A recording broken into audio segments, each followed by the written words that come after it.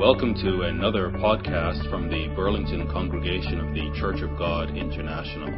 You can find out more about CGI Burlington on our website at cgiburlington.org. So for those of you who are just joining us, we've been going through the book of Philippians.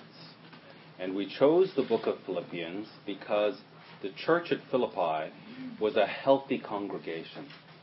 And even though it was a healthy congregation, it still had some challenges. And we believe that we are building a healthy congregation here in Burlington.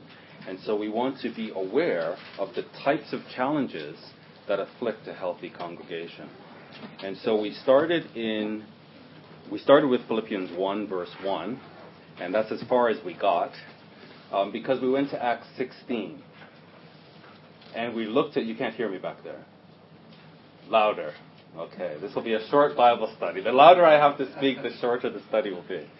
Acts 16 showed the founding of the church in Philippi. So we spent some time going through Acts 16 and seeing how the Philippian church was the first church in Europe, as Paul went into Europe with the gospel and met a convert there, or a lady there called Lydia, who was a dealer in purple cloth.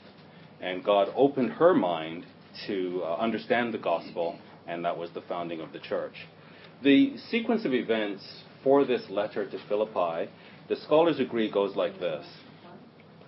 The Philippians learned that Paul was imprisoned, and we believe that he was imprisoned in Rome. Can you hear me okay? And they sent Epaphroditus from Philippi to Rome with a gift to deliver to Paul. Epaphroditus fell seriously ill on his way to deliver the gift, and he nearly died. He recovered, completed his journey to Paul, and delivered the gift. While he was delivering the gift to Paul, he learned that the Philippians were very anxious about him, and he became distressed that they were distressed. Paul sent Epaphroditus back to Philippi with this letter, in which he commends Epaphroditus and thanks the Philippians for their gift, warns them about false teachers, and informs them of his own circumstances and plans. So that's the sequence of events. Look like you're still struggling to hear me. One second. Sure. Thank you. Good idea. Just turn it on. I guess there's a bit of a background hum here. So is that better? Okay. So let's go to Philippians.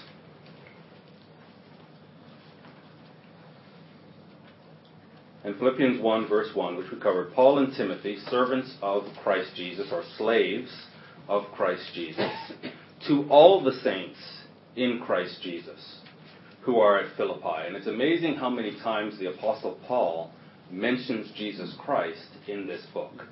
The book is 102 verses, and Christ is referred to 54 times in 102 verses. So it's a very Christ-centered letter, and that's what he wants the Philippians to get. So it's to all the saints in Christ Jesus who are at Philippi with the overseers and the deacons. So again, Paul is writing to the whole congregation. He's not writing to the overseers and the deacons as a separate class, as a higher class. They're just part of the brethren. But he is calling them out because they do have a responsibility of oversight and service. But the letter is to the whole congregation. Now, verse 2, grace to you and peace. Grace to you was a common Greek greeting, and shalom, or peace, was a common Hebrew greeting. And so he combines both the Greek and the Hebrew. Grace to you and peace from God our Father and the Lord Jesus Christ.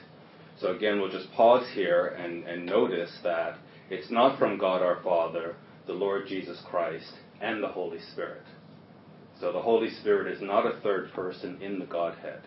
In fact, the concept or the notion of Trinity did not come into Christianity until the 4th century BC. And I shouldn't say that actually.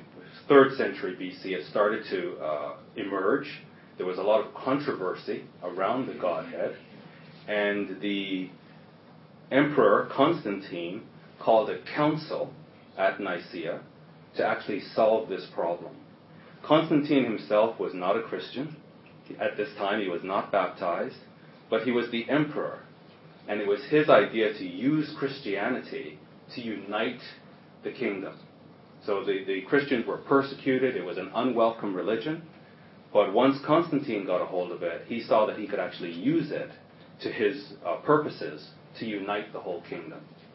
And so he called this council at Nicaea. And in the Encyclopedia Wikipedia, it says, the first council of Nicaea was a council of Christian bishops convened in Nicaea, in Bithynia, present-day Turkey, by the Roman Emperor Constantine I in AD 325. So he wanted to solve this controversy. He's not a theologian, he's not a bishop, and yet he had the final say. And he said, this is what we will believe as Christians, to get everybody united. And it became heresy to teach anything else. The Trinity actually comes from Plato. And if you look up something called the Demiurge, you'll see the Trinitarian doctrine in Plato's writings. And the Greek philosophers, when they came into Christianity, in a sense, Christianity was embarrassing to them. When you look at the writings of somebody like Mark, a fisherman who's writing in Greek, that was some pretty rough Greek. And if you're a philosopher, if you're well educated, it's embarrassing to have writing like this. And so they were trying to upgrade Christianity. And so there's something called syncretism, where they started to inject Greek philosophy into Christianity to make it more respectable. And Trinity is a Plato or Greek philosophy concept or notion that they brought into Christianity, which the Emperor Constantine endorsed and made it basically heresy to teach anything else. But it's not from the Bible. Verse 3. And I should mention to those of you who are new, this is interactive. I'll cover up to verse 12. I believe I'll stop at verse 12, and then we'll open it up for discussion. So if you have any thoughts, ideas, comments, we'll entertain those then. And so we'll do a section at a time and then have some interaction. Verse 3. I thank my God in all my remembrance of you. Which is just a wonderful thing for this apostle to have to write. If you look at the Apostle Paul's writings, he suffers a lot because of the brethren. He's in pain a lot because of the brethren. He sheds so many tears because of the brethren. But here in Philippi, he's able to write them, grateful, I thank my God in all my remembrance of you. Always in every prayer of mine for you, all making my prayer, notice this, with joy. And joy is mentioned a lot in this book. The Philippians make Paul happy, which is quite an exception. And let's just hop over to Hebrews 13 for a moment.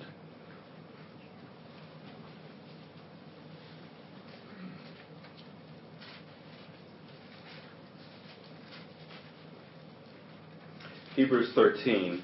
And notice in verse 17, we don't know who the author of the book of Hebrews is. Some believe it's Paul. Others believe it's Apollos. So there's lots of opinions. It's unknown, really. The author here says, in verse 17, obey your leaders and submit to them. For they are keeping watch over your souls. That's their job. They're overseers. And they're overseers of our souls. As those who will have to give an account. So here in this congregation, our pastor is Pastor Murray, and God has charged him with oversight of this congregation, and he has to give an account to God for the souls in this congregation. And every congregation that has overseers, that's the responsibility that God charges them with. As those who will have to give an account. Notice this. Let them do this with joy. Please. This is a difficult responsibility. It's hard. Let them do it with joy and not with groaning, for that would be of no advantage to you. So we can make this a difficult congregation for Murray to manage. It would make his life interesting. But it's something that he would be groaning over. And so many ministers, so many elders groan They're in agony over their congregation because of the infighting and all the problems that happen. And here the writer of Hebrews is asking the Hebrew congregation, or the Hebrews, be sensitive. This is a difficult job. Let them do it with joy. And the Philippians were certainly doing this. Let's go back to Philippians 1. Where Paul, in every prayer, every time he prays for the Philippians, he's praying with joy. He's so happy at what has transpired since the founding of the church. Philippians 1 verse 5. Why? Because of your partnership in the gospel from the first day until now. So from that very first convert, Lydia, when he first came into Macedonia, right up until today, they have been partners with him in the gospel. And he just rejoices over that. There are so many brethren that fall away, so many false brethren, so many adversaries. And here the Philippians were loyal and faithful right from the beginning. Verse 6. And I am sure of this, I'm confident of this, that he who began a good work in you, so right from the beginning where we were before in Acts 16, when Christ began that good work and the Spirit opened up Lydia's heart to the gospel, that he who began this good work in you will bring it to completion at the day of Jesus Christ. So he is so confident because he is constantly praying for the congregation. And he knows that God is working through the Spirit, through this congregation. Verse 7. It is right for me to feel this way about you all, because I hold you in my heart. For you are all partakers with me of grace, both in my imprisonment and in the defense and confirmation of the gospel. So I'm reading from the English Standard Version. Notice how the New Revised Standard Version translates this verse. It says, it is right for me to think this way about all of you, because you hold me in your heart. So most translations will translate this that I hold you in my heart, but the NRSV says you hold me in your heart. And many of the scholars believe this is the proper, more accurate reading of the Greek. That the Philippians, love Paul so much, and it's right for him to be joyful over them because of the love that they have for him, that it's a mutual love that they have for one another. For all of you sharing God's grace with me, both in my imprisonment, so even though he was in prison, they did not forsake him, they sent gifts to him, they continued to pray for him, they continued to uphold him as an apostle. Unlike the Corinthian congregation, which dismissed his apostolic authority. He had to fight for his authority with the Corinthians. Here with the Philippians, they completely support Paul and acknowledge his authority. This word, defense, is the Greek word apologia. Apologia. And this is where we get the word an apologist. So a Christian apologist. And I think in English that sounds like somebody apologizing for being a Christian. And the word is actually defense. It means a verbal defense. And if you quickly look at Acts 22,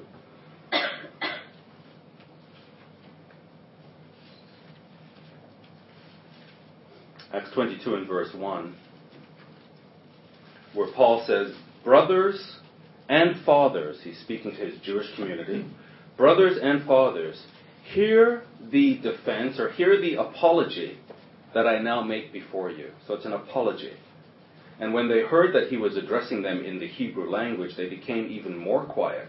And he said, I am a Jew, born in Tarsus in Cilicia, but brought up in this city. And he goes on to give his credentials. So he's making an apology, which means a defense. And that's something we're going to be talking about tonight for those of you who come when we are launching our men's fellowship club, that we need apologists. We need men who can stand up and apologize this way.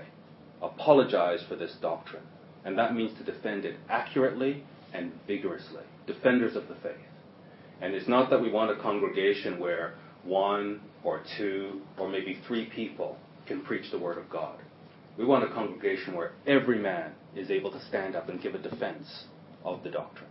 And so we're going to start this club to train our men that all of us are operating at the same level, and any one of us can give a defense of the gospel. Philippians 1.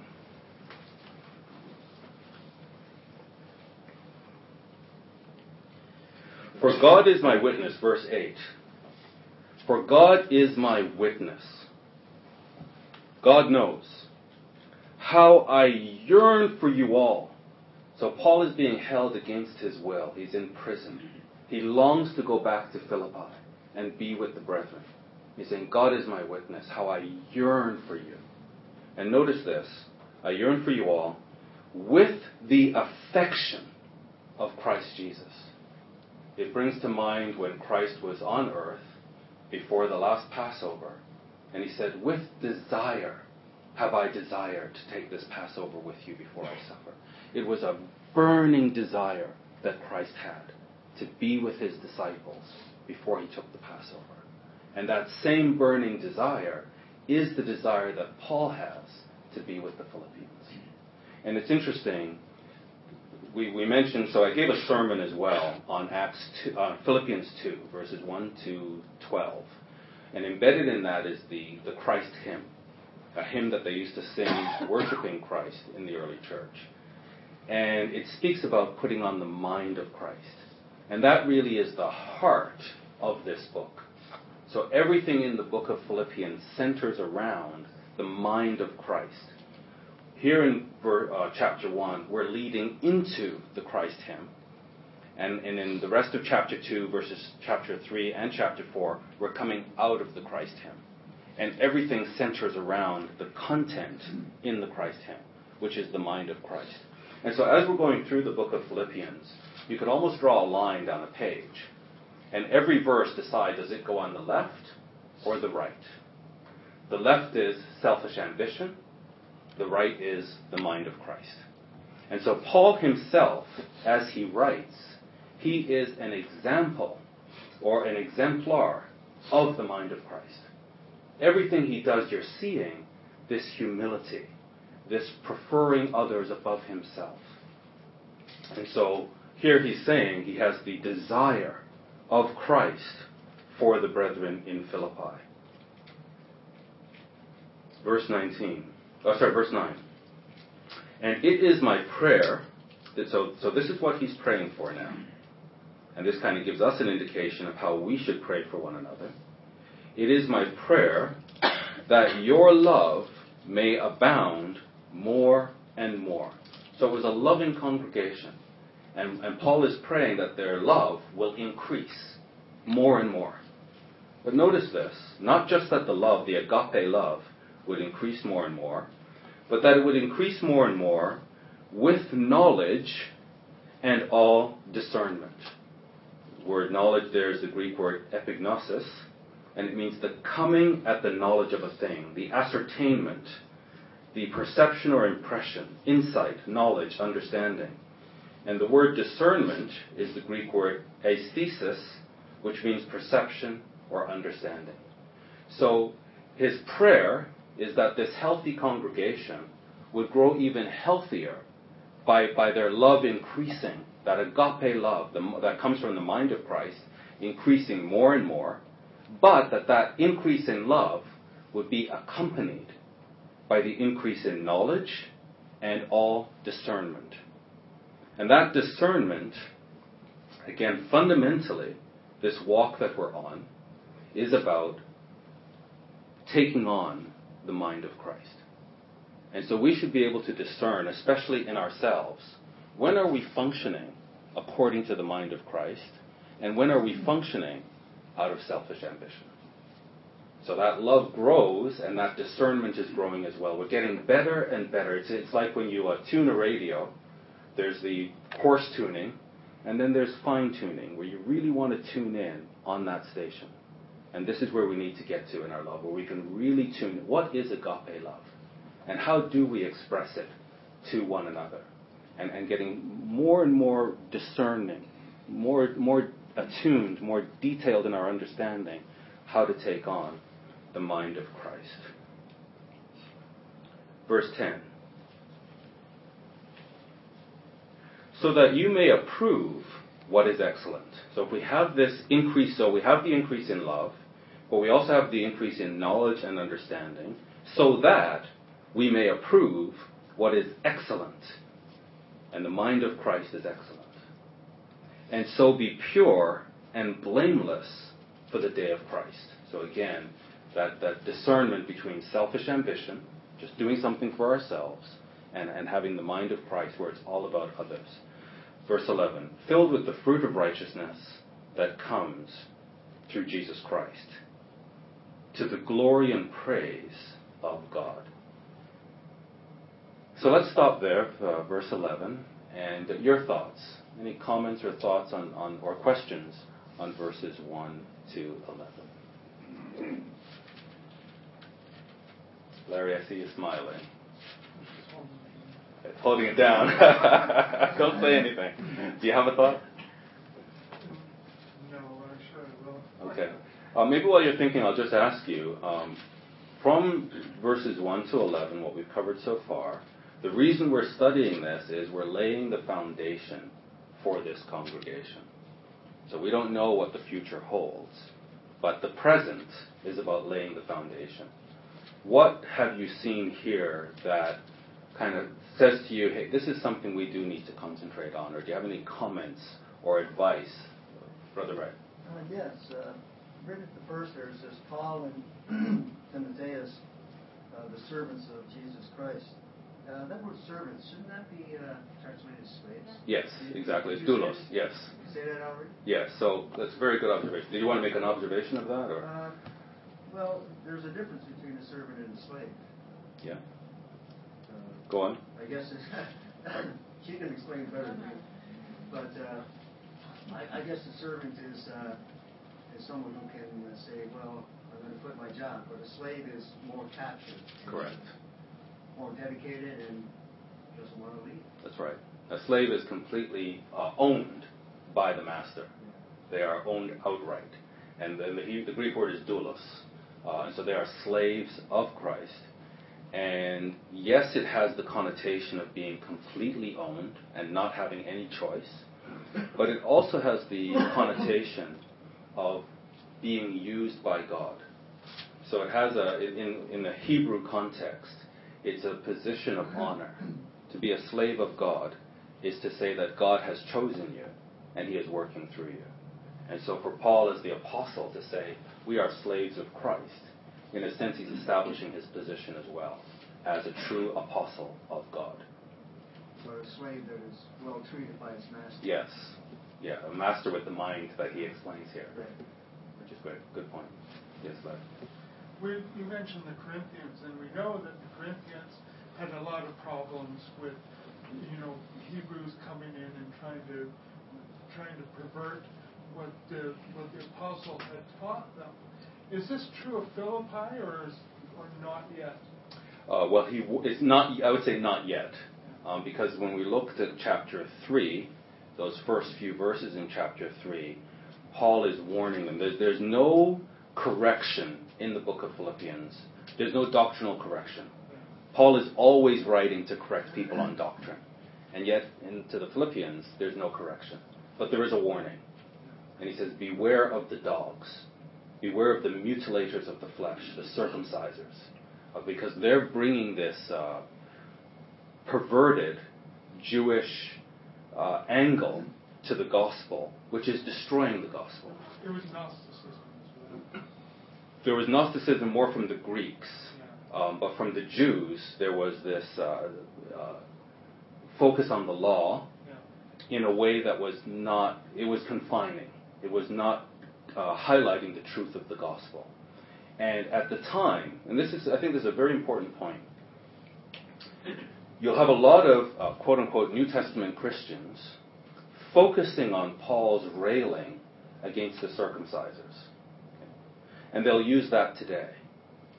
Today, our problem is not the Jews or their influence on Christianity.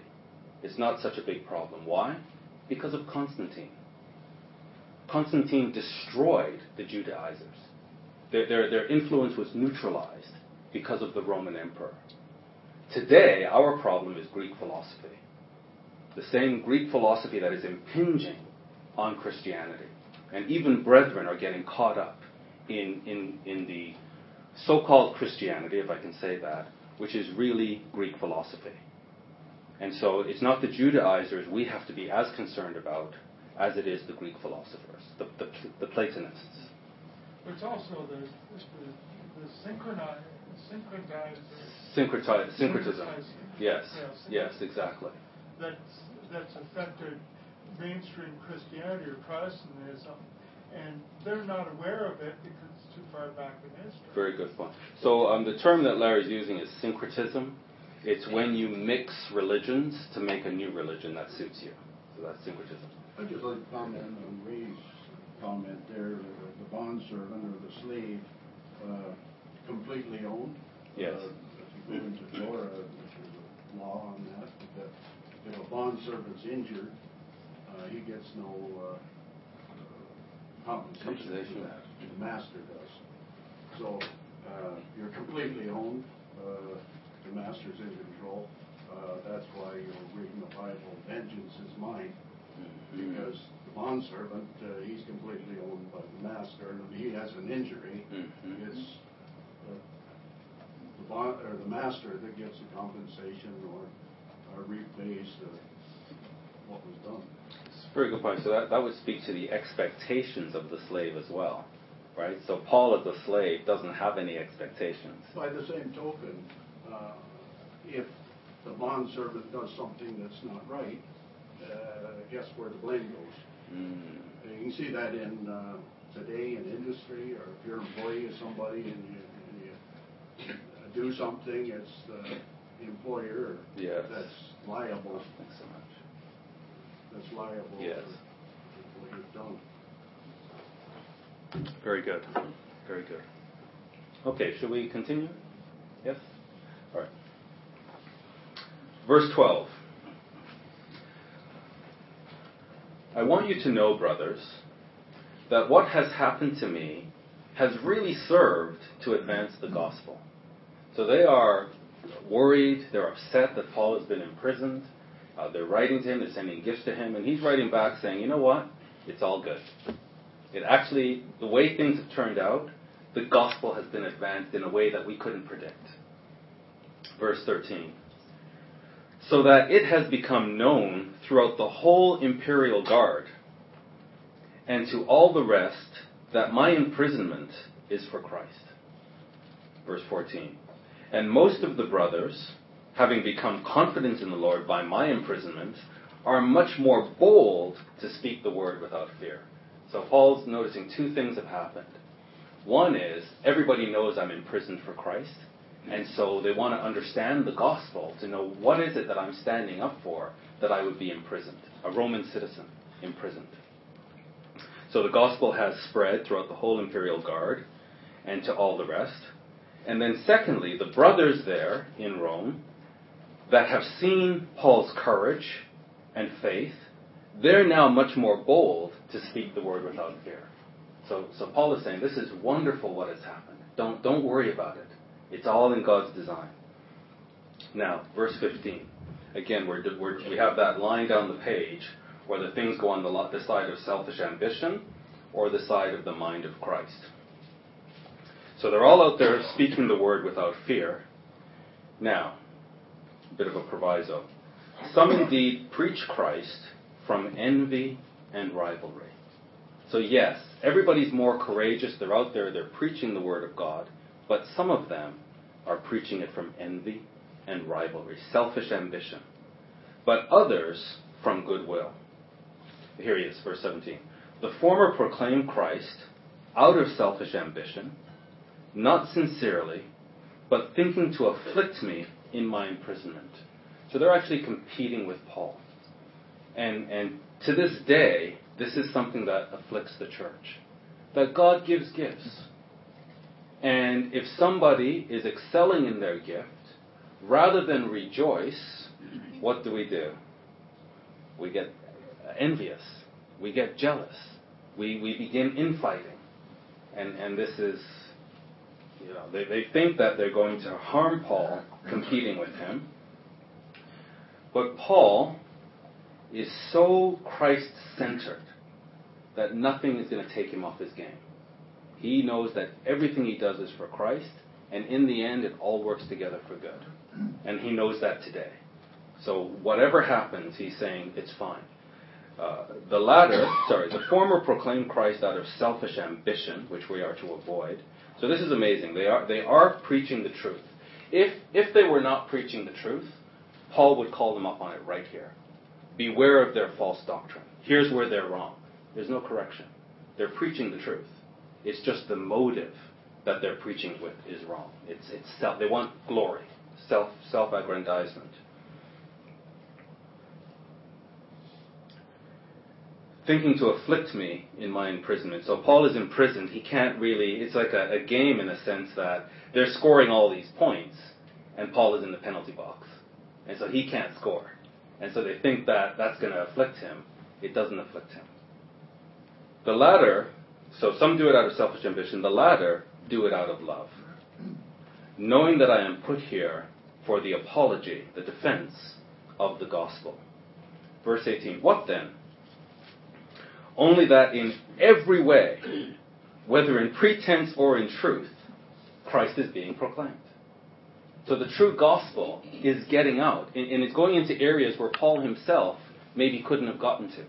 So Paul is rejoicing in the fact that people are hearing the true gospel. And I guess he's also praying that God would guide those new converts to teachers, to shepherds who will look after them. So a false shepherd may bring the gospel, but let's hope that the brethren come to a true shepherd. And that's why, speaking with Pastor Murray and Deacon Jan, we are so committed to building a healthy congregation here.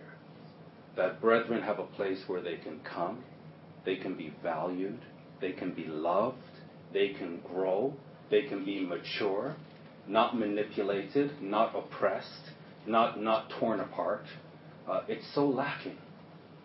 The Church of God has the truth of God, but most churches are dysfunctional, unfortunately. Most leaders are dysfunctional. And maybe I shouldn't say that. Rewind. I'll take it back. And I'll say most human beings are dysfunctional. And most leaders are human beings. And draw your own conclusions. Is that okay? Is that better?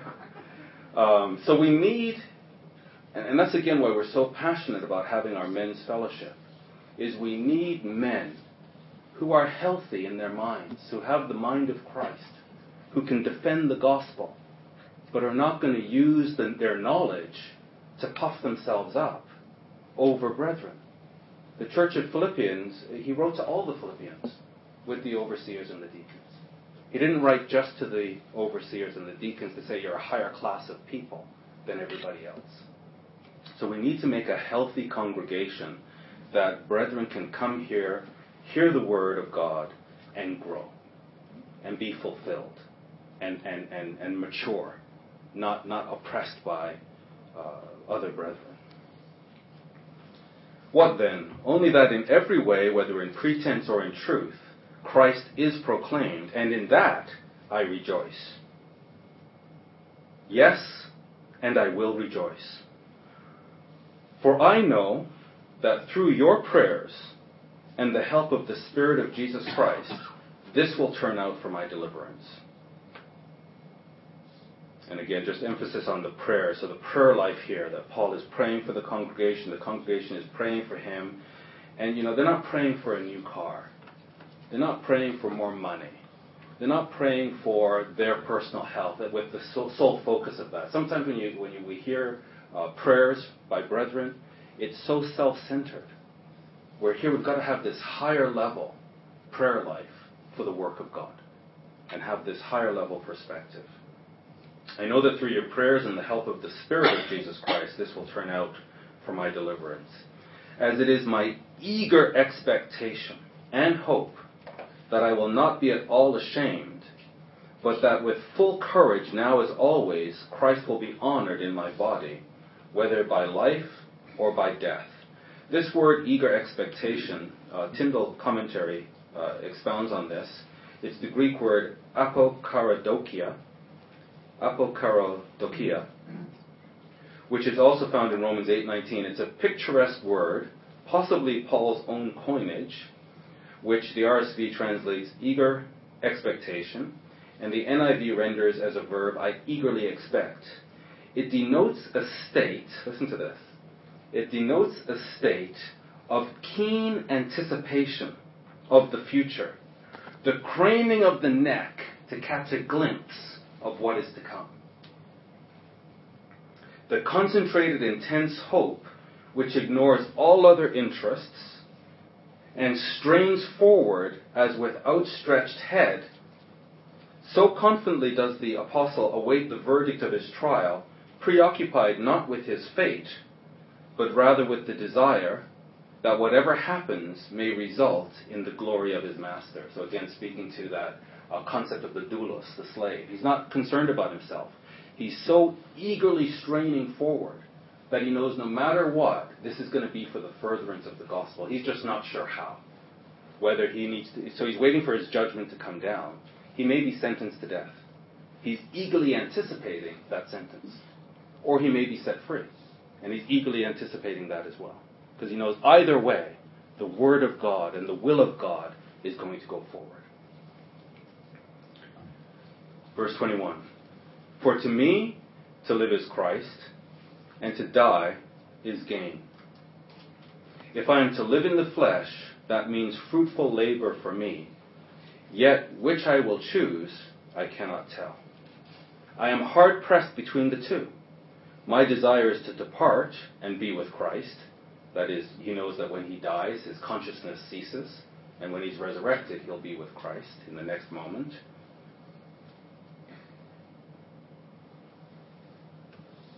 Where was I? Which verse was I? 24. Thanks.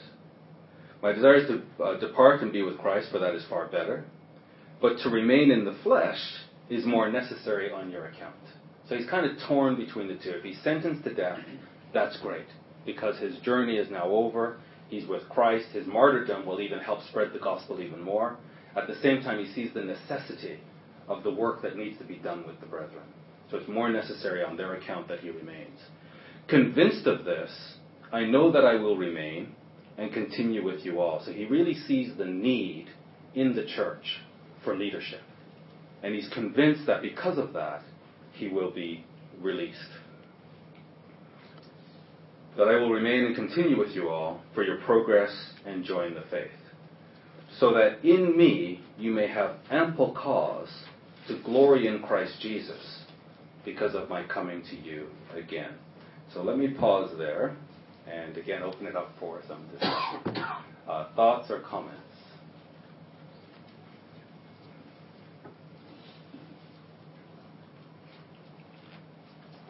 Go Yes. back to verse 10.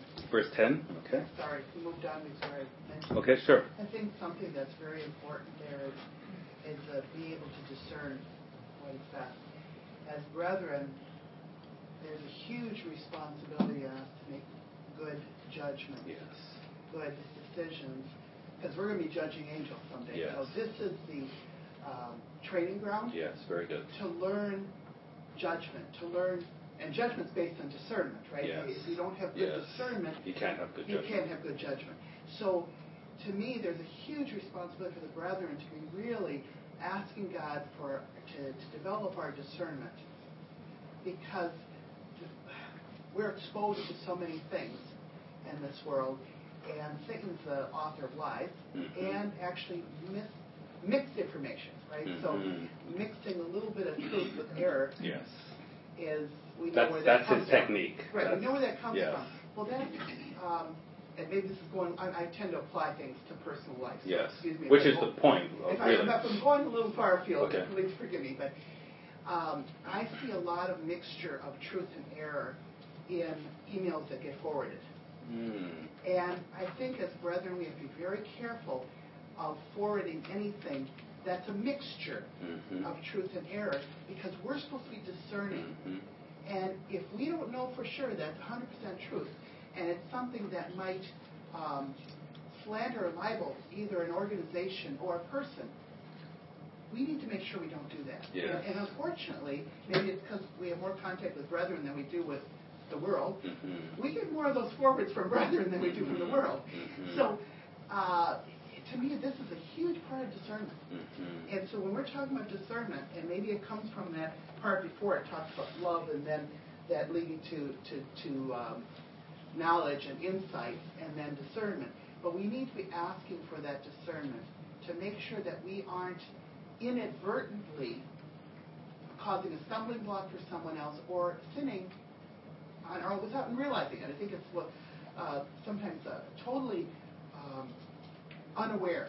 Okay, I've seen brethren totally unaware of this because they see it as important to somehow get someone else alerted to, oh, this is bad or this is bad. But if it's a mixture of truth and error,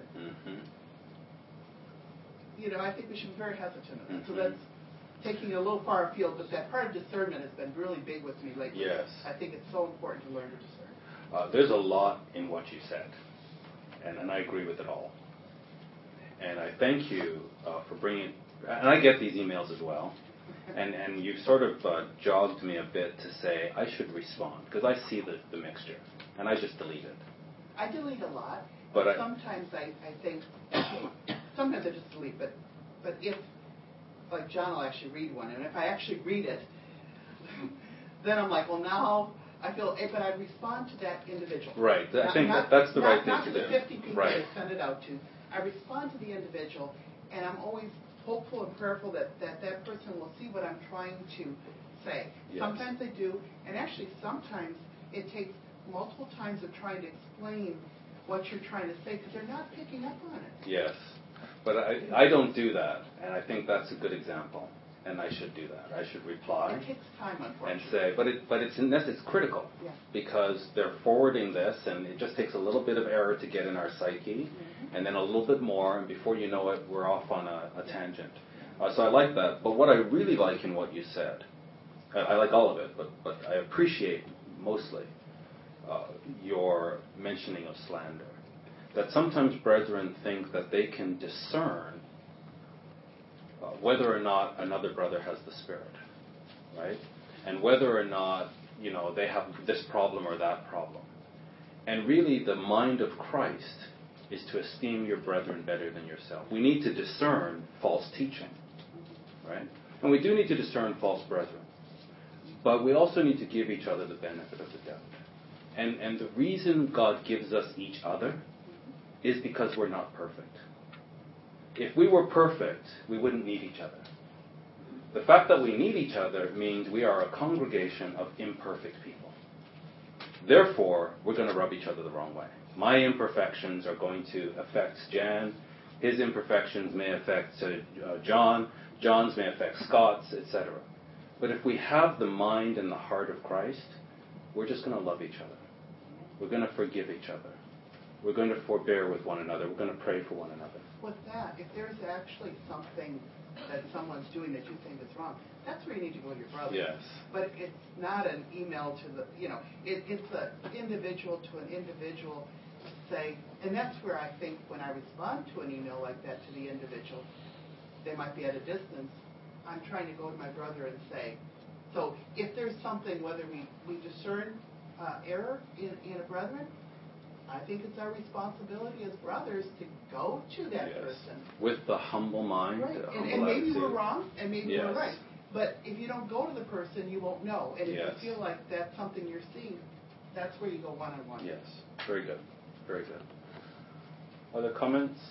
Pastor Murray. The other thing I learned, that I probably didn't notice it deeply until this study, was that God can use truth coming from people with wrong motives to still bless people. Yes, very good. And it takes me back to Habakkuk, where Israel couldn't figure out why God was using the Chaldeans and the Babylonians.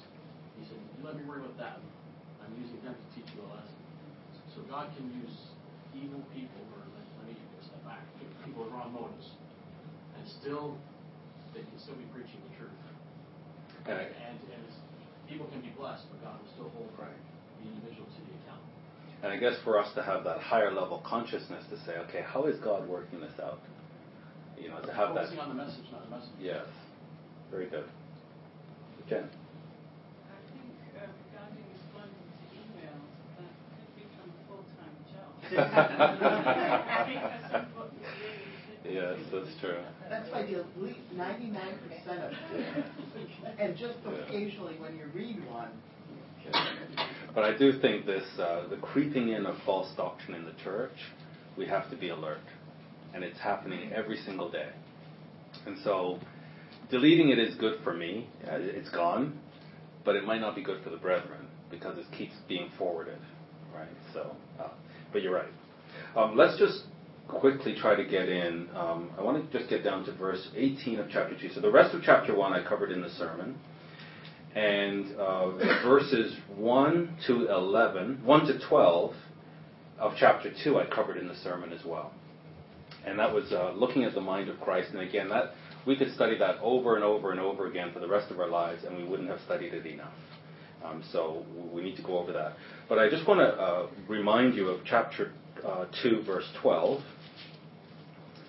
where he says, "Therefore, my beloved," again, that love that he had for this congregation, and he's talking to the whole congregation, "as you have always obeyed," so they always obeyed, they never gave him problem. They're a congregation that he could be joyful over. "So as you have always obeyed, so now, not only as in my presence, but much more in my absence." I'm in prison now. I cannot come to you. You've always been an obedient congregation when I'm present. I can't come to you now. It's even more important that you do this in my absence. "Work out your own salvation with fear and trembling."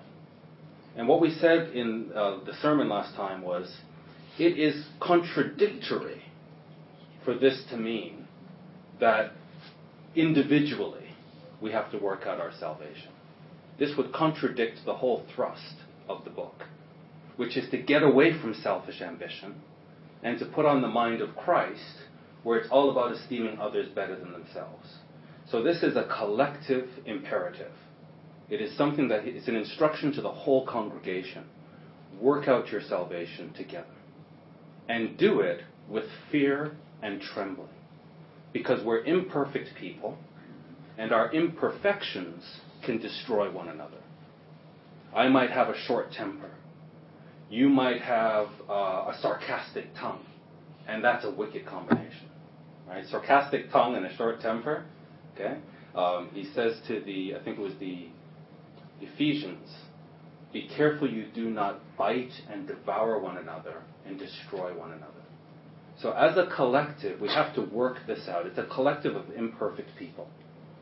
And as a collective of imperfect people, we better be very afraid to destroy one another. So let's work this out. God has packed us in tightly together because we need each other. Each one of us has something that the congregation needs. So we're packed in tightly. We are imperfect.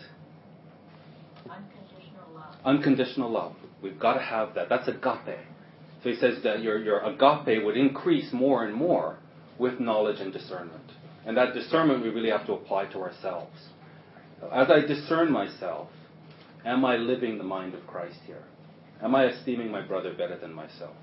So let's work out this salvation collectively, not individually, with fear and trembling. For it is God who works in you. Don't let the Spirit work in you to overcome your imperfections and put on the mind of Christ. And it's God who works in us both to will and to work for his good pleasure. So the things that please God, we really can't do them humanly. But the Spirit in us, as it indwells us and activates us, that's what's going to enable us to do God's will and please him. Now he tells us how to do this. So it's a collective instruction. And in verse 14, he begins to unpack how we do it. Do all things without grumbling or disputing. So as a congregation that is going to bring our pastor joy, not groaning, the way we do this is let's do everything without grumbling or disputing. Let's just have that mind of Christ, that you may be blameless and innocent, children of God, without blemish in the midst of a crooked and twisted generation, among whom you shine as lights in the world, holding fast to the word of life, so that in the day of Christ I may be proud that I did not run in vain or labor in vain. And this seems to be a theme that's in Paul's mind a lot, whether or not he has labored in vain. That he works so hard, and there are so many problems in so many congregations, and he sees them destroying each other, that he wonders if he's labored in vain. And so the instruction here to the Philippians, which we want to take on here in Burlington, is let's work out our salvation together with fear and trembling. This podcast was brought to you by the Burlington congregation of the Church of God International. We hope you enjoyed it. To find out more, visit us on the web at cgiburlington.org.